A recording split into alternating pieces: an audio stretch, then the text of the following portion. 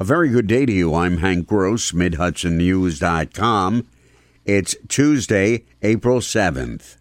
Part-time Tuxedo Town police officer Adam Bruce of Monroe is off the force after he posted an anti-Village of Curious Joel comment on Facebook. Drop a daisy cutter right on KJ, he wrote. A daisy cutter is a type of bomb. It's come to our attention that a part-time police officer in the town of Tuxedo Police Department has made a public comment on their personal social media account that does not conform to the department's rules and regulations, Chief Arthur Abbott told Mid-Hudson News in a written statement. As a result of the post, Bruce has, in Abbott's words, separated from the department. According to his Facebook page, Bruce also works at SUNY Orange. Over this past weekend, that statistics have been compiled, 23 people in Orange County have died from the coronavirus. County Executive Stephen Newhouse made the sobering announcement during his daily video report on Monday evening. That brings to 76 the total number of people to have succumbed from the disease in Orange County. Newhouse had one request for able-bodied people who want to offer their services to the community. One of the main things that we're doing right now is because a lot of people are unemployed or they're at least home or working from home, is we want to make sure people have food. We want to make sure that they have their prescription drugs. All that stuff is being handled, but we do need some people to volunteer and help get those things or those goods to people. Newhouse said the county's hospitals have 25% of their ICU beds available. At the present time, 290 people are hospitalized, he said. Governor Cuomo Monday announced the extension of school and non-essential business closings through April 29th. He's continuing to push social distancing as a means for preventing the spread of the deadly COVID virus.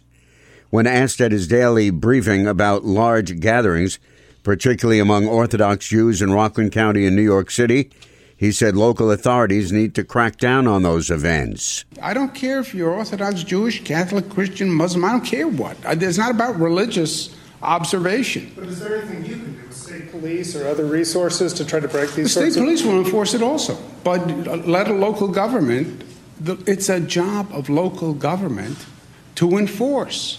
As an additional incentive for social distancing, Cuomo increased the fine for violations from $500 to $1,000.